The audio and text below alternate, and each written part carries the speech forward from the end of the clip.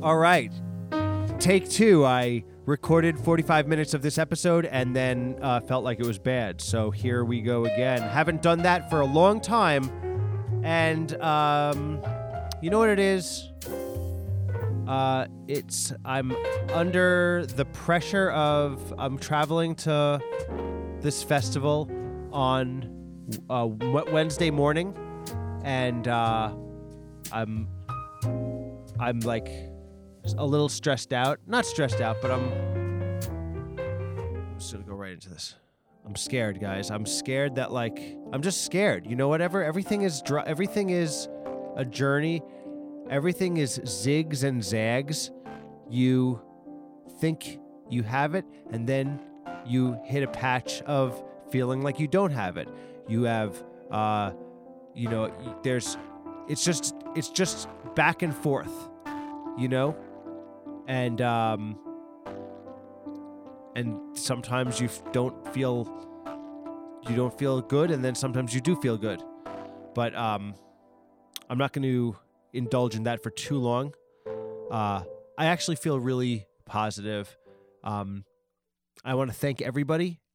Thanks from the bottom of my heart. Thank you so much. All the people who wrote on the post that I made on grading animals asking for what you love about the show, that all went into the pitch document that I made, and it looks amazing. And not only that, but that whole pitch document, I'm so excited about it because it really is the promise of what I always wanted to make with grading animals. It's really cool. It's not that many pages, but it's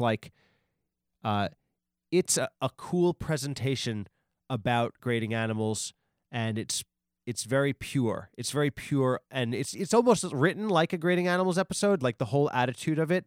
The document is called a leave behind pitch deck, which it means that if you have a meeting, you leave it behind after you talk to somebody.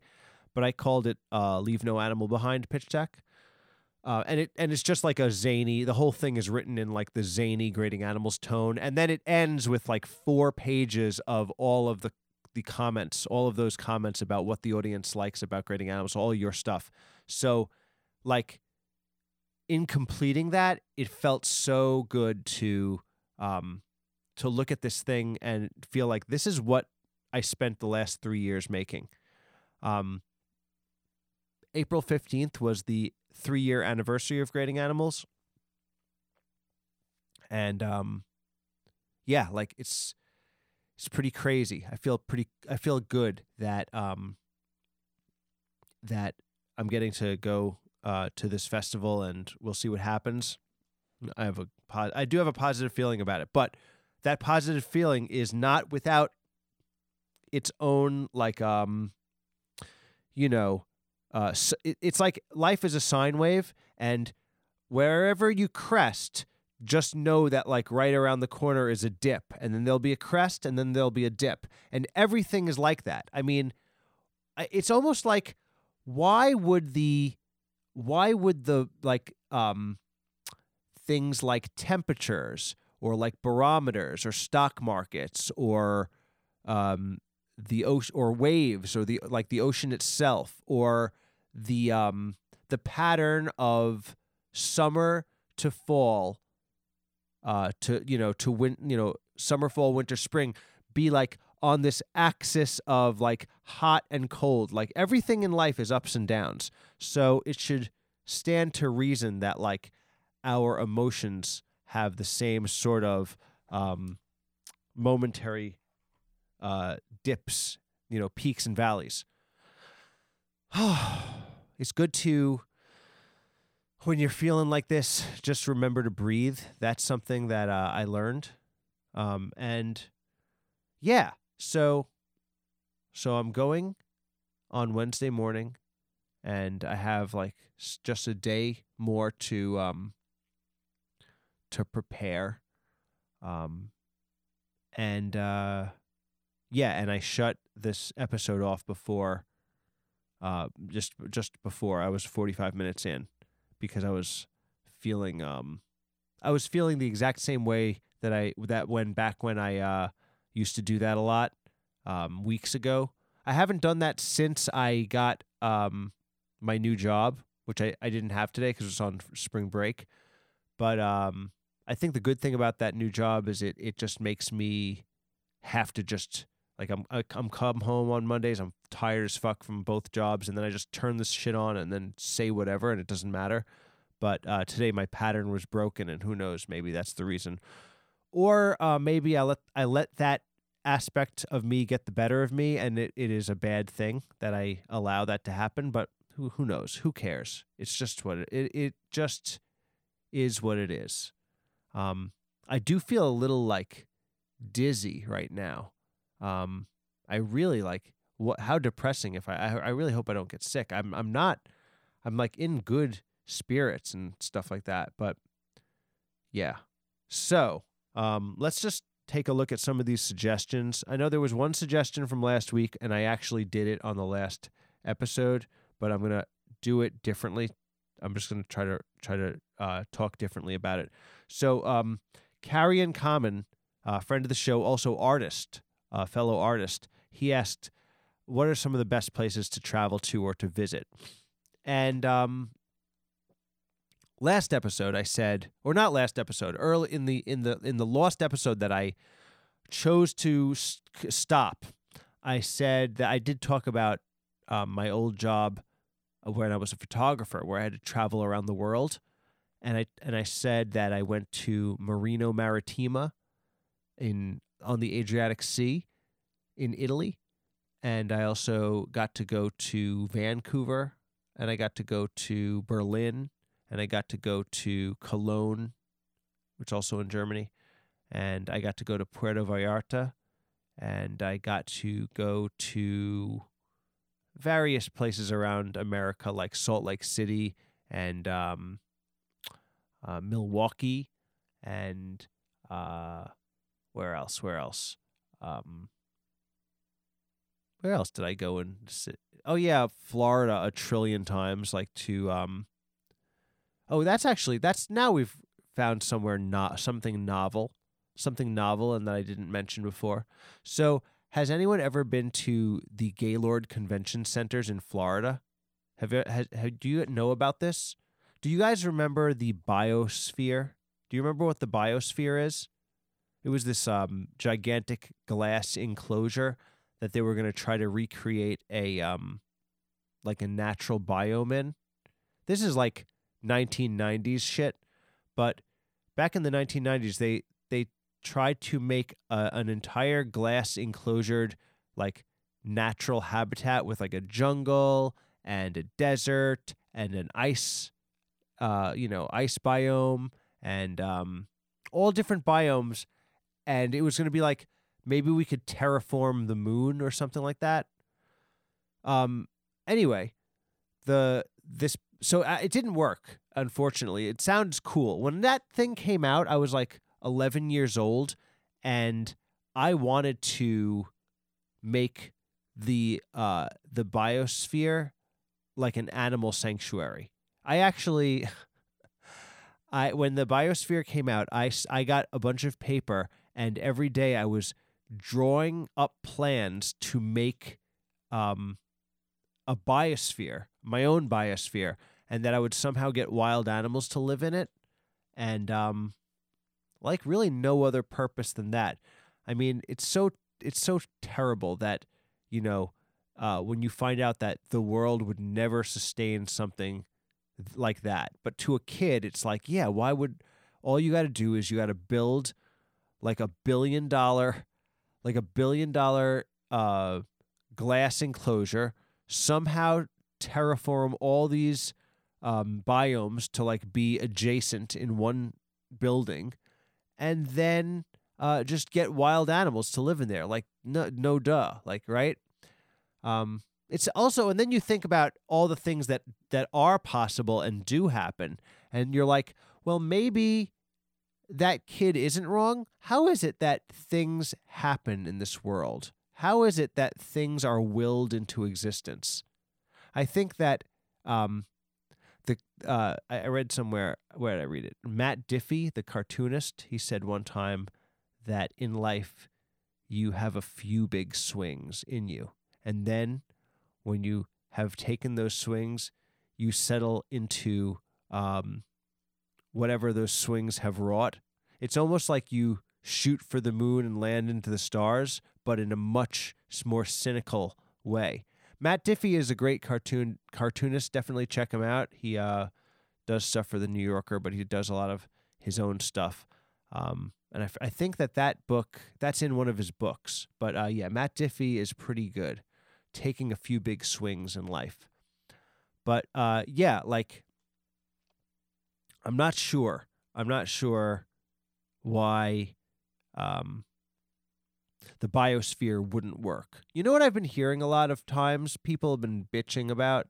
I've heard a lot of times people are bitching. Everybody seems to like love the phrase late stage capitalism. I feel like it's so corny. It's so corny to blame what is just human nature in its purest form on some shit that has like a cute sounding ring to it. Like, listen, if you ever see like a bunch of like pre-K or kindergartners excluding each other or being selfish or being shitty or being like blunt and mean, that's not capitalism. That is animal and human nature that is born unto us. Whenever like teenagers like immediately like look at some like kid that's not to like their local culture cool enough and they like exclude that person, that's not capitalism. That's who humans are. So I feel like it's I don't know, maybe it's because I live in New York, and New York is like the nexus of like stupid, corny sayings that become popular. Like, remember when people would say, this is like going back 14 years, but remember when people would say awkward? Do you guys remember that? Are you a relic of another time and remember when people would say awkward? It was like a colloquialism. Nowadays, colloquialisms are spread through TikTok, I think. I think TikTok is like years ago when you were in high school, like some stupid phrase would go viral amongst your friends. Like often it would just be some word, like some like cute word combination that had no meaning unto itself, but was just like everybody, it might have been like making fun of a teacher or something like that. And it would just like proliferate and it would like work its way into like the local vernacular. But now I think that like that's what so that's what memes and social media like evolved from. It's like the like simplistic pointlessness, but like on a machine, like a machine has accelerated it's production. Yup, dude. We're just gonna rock through.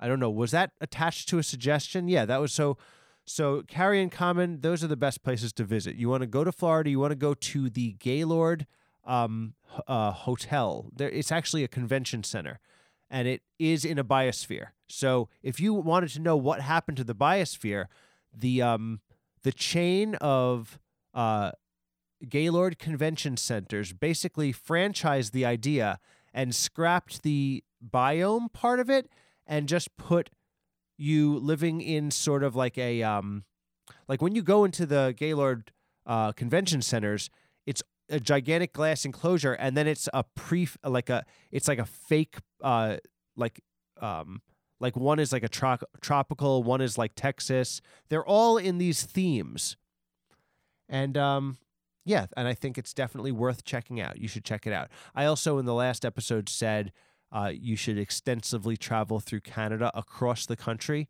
and I gave a shout out to everywhere from Vancouver to Edmonton to Saskatoon to Winnipeg to Riding Mountain National Park in Manitoba. I skipped over Ontario because I haven't visited really, but then I gave a shout out to Montreal, Quebec City, Saguenay, also to Saint John, Halifax, Prince Edward Island, and also North Sydney and Cape Breton Island. So shout out Canada. That's the other place you should definitely visit. That's one of the best places. So yes. So and next suggestion is Adam and Chains 1995 says, if a bivalve, an oyster for example, could commit suicide, and if so, how would it go about it? So last episode, not last episode, the ghost episode, the episode that hangs like a specter over this episode because I was too insecure to finish it. Can you imagine getting 45 minutes into the episode and then bailing on it? Like that's how I feel right now. And then I not only live with that, but I also live with the question, the great question mark over my head, like, what is that in me that does that? And is that like a sickness? And is that a portent of other bad things? I don't know. Probably not. But this question about a bivalve committing suicide. So a clam, like a clam or an oyster, I mean, what the hell is that? Why is that considered a living thing? I mean, I'm not sure. Like, first off, the shell of it doesn't feel like it. I don't consider a shell to be alive.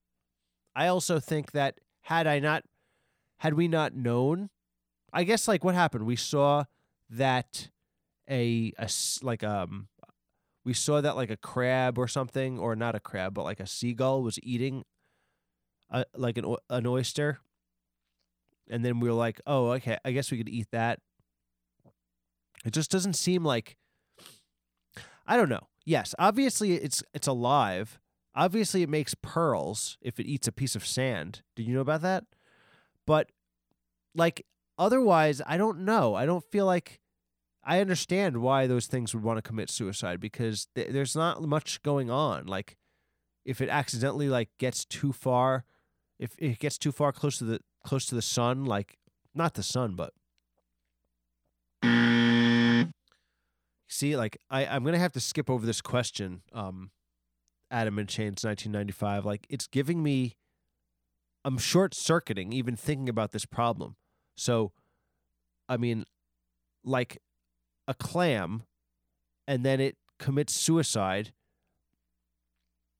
The best I could do is, whenever I think of a clam or like a bivalve or an oyster, I just think of like it has like lots of like, I don't know, like labias inside of its clamshell, right? Like it's got all these like gooey, it's got like sort of like flat, like other like, you know, almost like not even pussy lips, but like sort of like under your tongue. Like if you go under your tongue and you see that little line that like holds the middle of your tongue together, I just imagine the inside of an oyster is all of like this like little fleshy, slimy things, right? So let's imagine that it upchucks its slime lining, right? And then the slime lining covers the shell, right? So then what you'll have is like you'll have like a reverse suction. So the outer shell can't open because the slime from the inside, all like the labiums are like covering over the shell. So then like it can't open its clam mouth, right? And then that's how it would commit suicide. All right, cool. I'm back, dude. All right, so let's go back to the suggestions for this week. Let me see if I can rock through them. So Grabnut Wheat Sack. Shout out to Grabnut Wheat Sack. Haven't heard from him. I got to really do a live soon. Maybe I'll do a live in L.A. I think I will. He says octopi mech suits. So octopi mech suits. So it's long been said that octopi are the smartest animals and have just been biding their in fact, they say that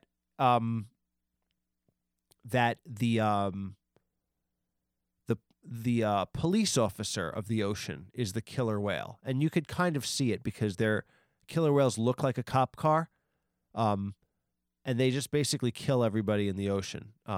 But then who is the commissioner? Who is the one pulling all the strings? Well, obviously, you'd never know it, but like the real like mob boss of the ocean is the octopus. The octopus is in charge of all of basically the whole entire ocean underworld is controlled by the octopus. The one octopus who controls it, the giant octopus. And the octopi are just biding their times until they will take over the earth. But the problem that they have is, it's a very simple problem. Octopi are made out of ball sack material. And if you have a ball sack, if you're a man, then you know that it's like this stretchy membrane, but it contracts in the cold, and then it expands in the heat, which is why during the summer, even though it's not nice, the reason why guys used to man spread on the subway trains is to unstick the ball sack from the inside of the leg because it would just get stretched out. See what women don't understand about that is it was like you're trying to get that because the ball sack membrane can get very sticky, and then it's like nothing you can do. Like you'll reach into your pants and you'll separate your ball sack membrane from the side of your leg, and then within 2 seconds your ball sack membrane is stuck like fucking like mouse killing glue, like mousetrap glue to the side of your leg, and you have to like unstick it again, and it just really becomes a problem. So you have to try to open your legs up to get like the requisite dryness on the ball sack so that it doesn't get sticky again. But of course, this was misconstrued to be some type of like I don't know, it used to be a really big thing. There was a really big situation about when men would man spread on the subway train. And now it's like not even worth it because, you go on the subway train and who knows, you're playing roulette to who's going to get exploded, right? Because now all you hear about is people just getting exploded on the subway trains of New York City. So, it was the halcyon days of worrying about a man who was trying to unstick his ball sack when a woman wanted to spread her pussy lips on the subway train. Who knows? It's a crazy world we live in. Anyway, the octopuses are like that. Octopuses are made out of ball sack material. And one of the issues is it's not going to last on land for too long when they try to take over the earth because of the sun. The sun is actually all animals in the sea, their worst enemy is actually just the sun.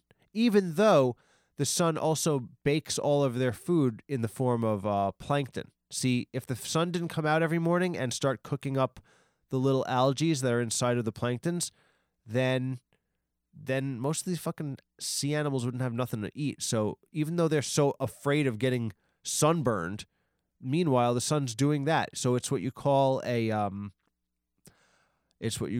devil's paradox. It's what you'd call a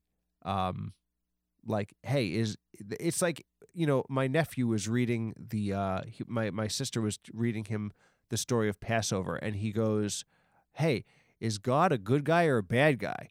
And I was like, "Nah, that's just like how the sea animals feel about the sun." So what's happening in octopus technology right now is that they're trying to figure out how to make an octopi mech suit, which is a problem because the octopuses, while they have the killer whales going all over the planet, all of the ocean planet, killing all the animals because, they're killer whales, they've not developed an infrastructure for production. And so Grabnut Wheatsack, the octopi mech suits will unfortunately not probably come out before the ocean is completely rendered useless by us shitting into it for forever. So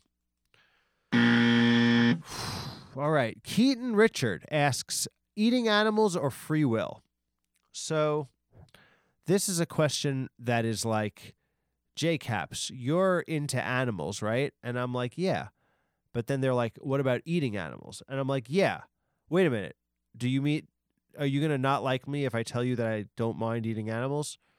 So the way I feel about eating animals is I feel that, I've said it before, I feel that humans are just a type of bug, and we do not,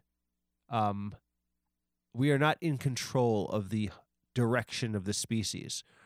We are in control of only partially of our own lives.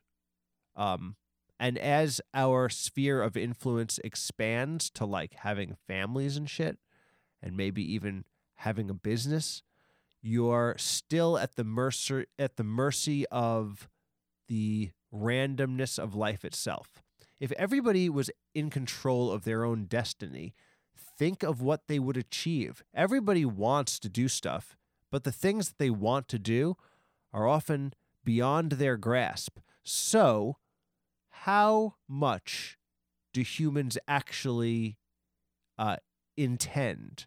They actually sort of wake up every morning and like try to lean in the direction of their hopes, and then just like my nephew, when being read the story of Passover, they find that like God is sometimes a good guy or a bad guy and also doesn't exist. So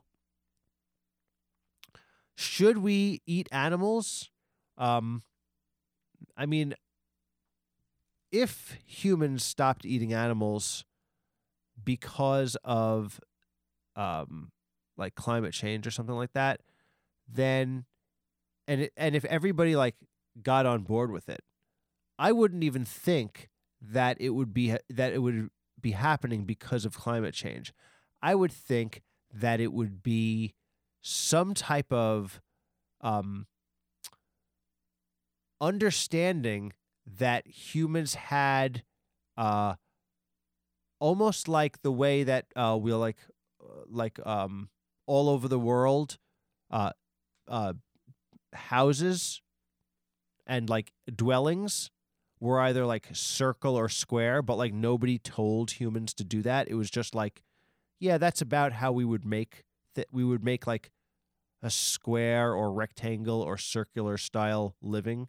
Even though like nobody like went on the internet to check like how to build a thing. I would think that in the same way, if humans' behavior changed, it would be because like we understood it as like a type of behavior that we know that like we are doing in reaction to stimuli. So yeah, like maybe that is something that that might happen, but also maybe not, because we like humans like evolved our brains because of eating meat. Yeah, so I think that like we have the free will to eat animals or the free will to not eat animals, and I don't really judge anyone one way or the other. I think that any type of like I'm going to try to do something good for the direction of society is a naive, idiotic thing to do, because you're like, if you want to feel good about it, then do it, but like you're not changing anything. I think it's, there's billions and billions of people, and you can't control any of them, and you can't control their children, and you can barely even make the things that you want to happen. You can really try hard, but even if you try your hardest, there's no guarantee that the things that you work super hard for will happen. You can hope, but hope is not a like a tangible quantity.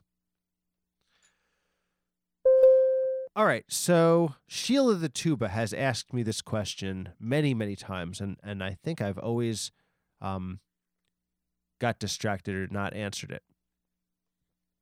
Sheila the Tuba asked me what my favorite poets and lyricists are. It's a great question. So, poets, even though I don't, I'm not crazy. Okay, I will say, if we're going to say a poet that's still fucking crushes it every time I'll return to his work, and this is not like a fucking super indie pull, but it's great. I think Pablo Neruda. I think Pablo Neruda's love poems, they are the greatest, right?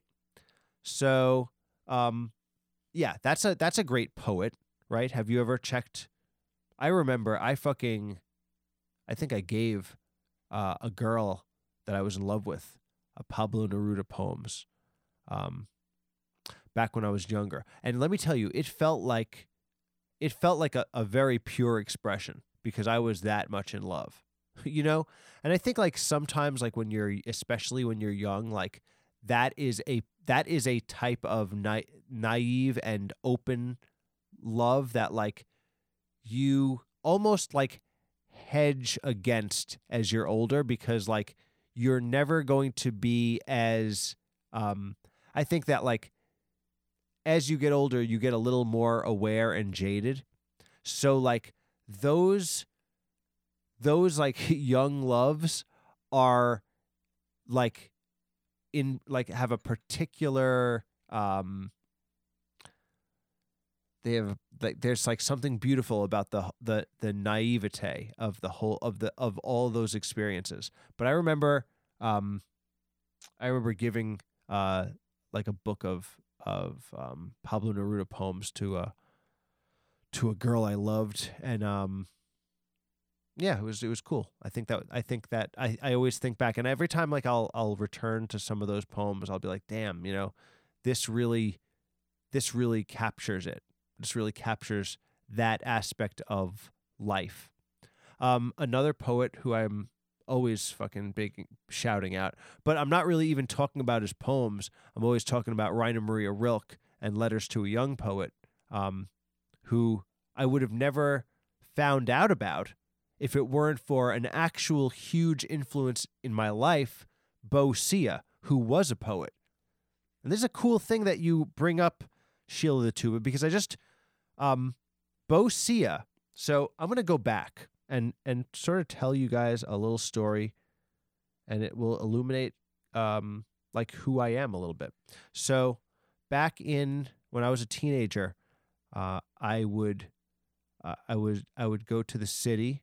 I've always been from Long Island, and I would always go to the city so that I could the city was like a portal to the world you wanted to be in. I think maybe the reason that I've never strayed far from New York is because New York City is where everything is. It's what else? Where else would you want to go? I mean, of course there's places. Of course there's other places you would want to go. There's so many other places that you should go and explore. Of course, but just having New York City a train ride away was magical, right? So when I was a teenager, I would go to St. Mark's Place, it was the storied St. Mark's Place of the punk scene, and there was a place on St. Mark's Place. There was a store called See Here, and it was a store that sold zines. It was specifically a zine store. I mean, this is the most 1990s shit you could get. And when I was in high school, I made a zine. In fact, the town that I was from, Valley Stream, there was a disproportionate amount of teenagers making zines, so much so that the Village Voice's Long Island version paper wrote an article about Valley Stream and included myself and various kids who were involved in this zine scene. Anyway, I would go to the city And I would go to that store, and I discovered a zine by the writer and poet Bo Sia, who at the time was going to NYU. And this guy had these incredible poems in them. Like, he had these incredible poems. And I was so like impressed with them that I wrote to him, and he wrote me back, and he was like, he was actually very cynical, because he name checked Rainer Maria Rilke's Letter to a Young Poet, almost like what you want from me, you should get from Rainer Maria Rilke's Letter to a Young Poet. So, just to clear up what I'm talking about, Rainer Maria Rilke's Letters to a Young Poet, is a book that was collected about 100 years ago or more, probably 110 years ago, where he was a young writer, just had his first 2 books out, and a kid who went to his old military school started writing him letters of like, I want advice on my career. And they had this back and forth correspondence. Only Rainer Maria Rilke's letters are in the book, but it's incredible. Like, he has this, like, just totally solid perspective and advice about how to live as an artist and how to be okay in the valley of silence and failure and unknowing, that, like, the book of this advice that he gave to this kid has become more famous than any of his poems. So when Bo Sia said that I should read that book, it's almost like, yo, I'm not, like, whatever you want from me, like, just get from this book. But I was still a fan of Bo Sia, like, even though that, and then later on, he ended up getting on Def Poetry Jam, which was a TV show where they had poets on it. And I followed him. I followed his career. Like, I don't think, like, I love the stuff that he does now that much, but ironically, years and years later, he wrote a poem called Letters to a Young Poet. And I think I'm going to try to recall it right now. Here's how it goes. It's called Letters to a Young Poet, and it goes: reimagine your definition of results. Live a full life. Let a full life be defined by you and you alone. Get to the answer by asking more questions. You can choose to give labels less power. Why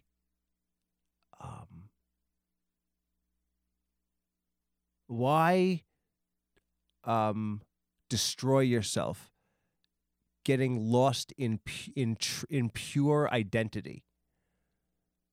Your craft has depths you will not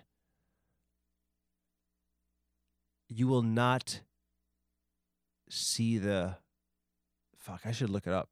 Your craft has depths you will not reach the limits of. It will live in you long after the pen has stopped sequencing. How you distill evolves. Take time to fuck. It sucks that I can't remember it. It sucks that I can't remember the whole fucking thing. I should just, like, fuck. Maybe I should hold. I'm gonna hold on a second. Find it.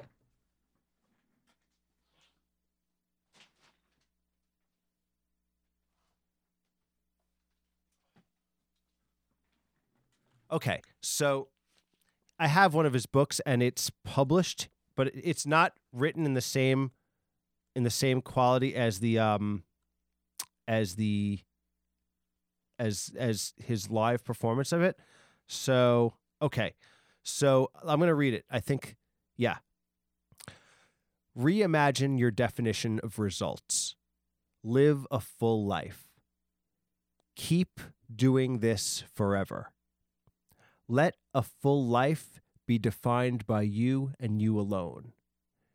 Get to the answer by asking more questions. Titles only have the power you give them. Proving yourself to the external will exhaust you. You will lose yourself in fixed identity. You have as much writing in you as you do. Listen for what the words are showing you. Reject the parts of praise that will bind you. Reject the criticism intended to hold you down. The plan is greater than any one of us. Learn to respond to the harm in others' perceptions with more honest mirrors. Your craft has depths you will not reach the limits of. It will live in you after hands have stopped sequencing. How you distill evolves. Give yourself patience to savor. The silences offer more than quiet. Touch what all this work is for. Anyway, that's one of my favorite poets, Bosia. He was an influence to me, not only just like in writing, but I ended up finding out about the People's Improv Theater because he invited me to his Aspen Comedy Festival one-man show, which was at the People's Improv Theater, and I went there. This was before I ever even studied like improv or anything like that. And when I found out about the place, I was like, "Oh man, I think I want to go here." So Bosia had a huge influence on me, and he is definitely one of my favorite poets. So there, I spent a bunch of time trying to remember a poem and then not being able to remember it, and then remembering I had a book of it in his book. He has a book called The Undisputed Greatest Writer of All Time, which is a great title for a book. All right. Anyway, let's go on to Adam in Chains has another suggestion. He says, Mole-Liker's paper on homosexual necrophiliac mallard ducks. Well, listen, I don't know. I didn't realize. I obviously knew that mallard ducks were homosexual. Like, I think that there are some very dandy and dapper and, it's like I don't want to stereotype, but I could tell. But necrophiliac, I had no idea about. But you know what? Listen, that sounds cool also. So what else is new? Here we go. Next suggestion is the Renegade Mage, which is a friend of the show. He asked about the subway shooting. The subway shooting happened in New York City. I don't remember if you guys follow New York City stuff, but there was a guy who tried to really get shit popping in New York City, like old school, making people scared of the city.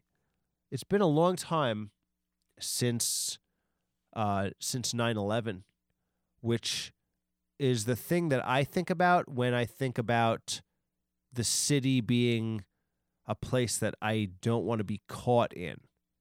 When I was younger, like I worked in the city. I used to work in the city, and I worked in the city like through 9/11 on the day of the whole thing. It's like when you recall this, it just sounds like legend now, but it was a real thing that happened, and was psychologically transformative, because when I was working, like I remember going into the city on that day, and it was probably 8:46. I was on the train, right passing about to go under the East River, so you could see the city on the other side. And I remember seeing the Twin Towers. They had just been hit, and they looked like two cigarettes, like smoking. And then by the time we got out of the subway on the day of, there were people crowded around, like the Wiz or the Tower Records, where they would have TVs in the windows. Because remember, this was 2001. Like it was different type of stores were still. It was just a different type of stores and shit. And yeah, the whole escaping from New York City and sitting I went to my office, and then we all set up pods where we would all go and try to go somewhere. And I remember we were all a bunch of people, more than just me, all sitting on the steps of Penn Station because it was closed at that point. And then the whole entire group of people that we were all with got the shudder of fear that what if Penn Station blows up right now? That was a genuine fear that just arose because on that day, 2 buildings just got blown up. So the fear was just ping-ponging around. And we ended up the few people I was with ended up getting in the back of a pickup truck. Some random person we got in the back of the pickup truck, and we went across to Queens. And then there was another business that some people knew. And then we sort of figured out. It was just a lot of figuring out how to get from one place to the next. And it was wild.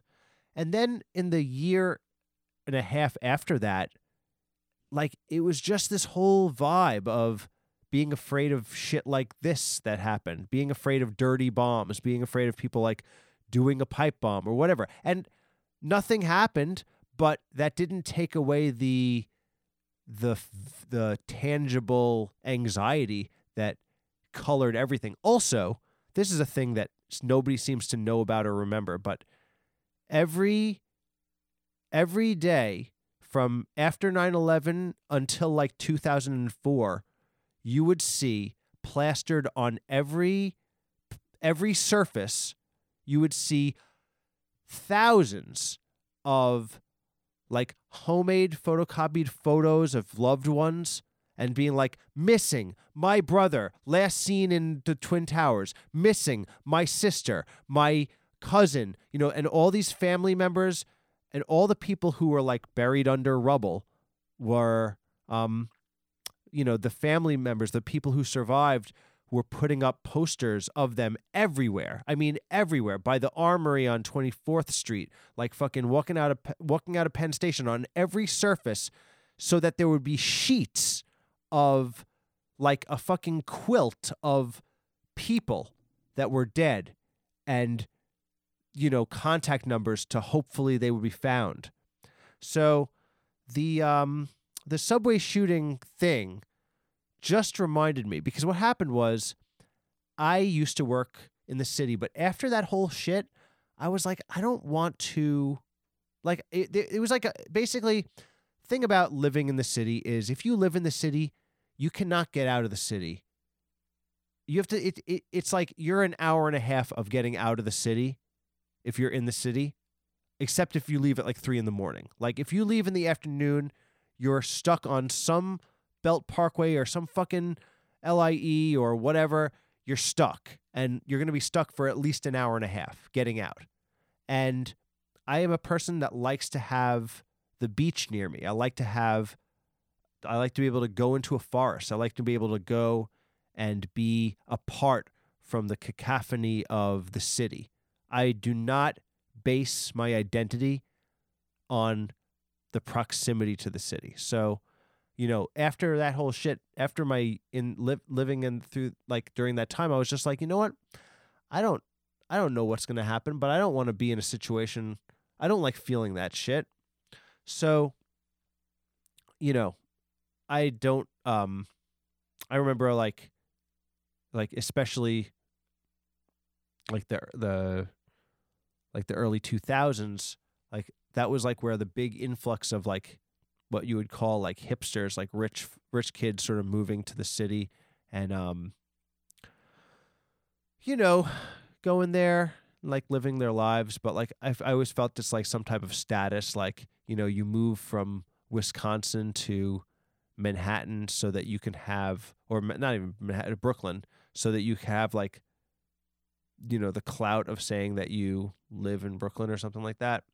I mean, and yes, it's like you're like around a lot of great culture, like what it is. It's like this wonderful culture, but it's also like I don't know. I've always been like a person that didn't really want to like, um, you know. I feel like it's like if everybody's doing it, then all of us, then that means I don't want to do it, and that's been my downfall. But anyway, has nothing to do with this subway shooting, which just is a thing that it makes you feel like, ugh, you know, wrong place at the wrong time and jammed up together with a zillion people, and whoever could help out the situation is not there. And it's just like, that's one of the things about the city. Like, regardless of the shooting or whatever, like there's a lot of things that are shitty about it, and you almost wonder like what the sacrifice means. Like, you can pass streets upon streets of multi-million-dollar apartments, the type of apartments that you or I will never have because we don't generate the amount of wealth to have. But on those very streets, there will be human shit smeared across the sidewalk.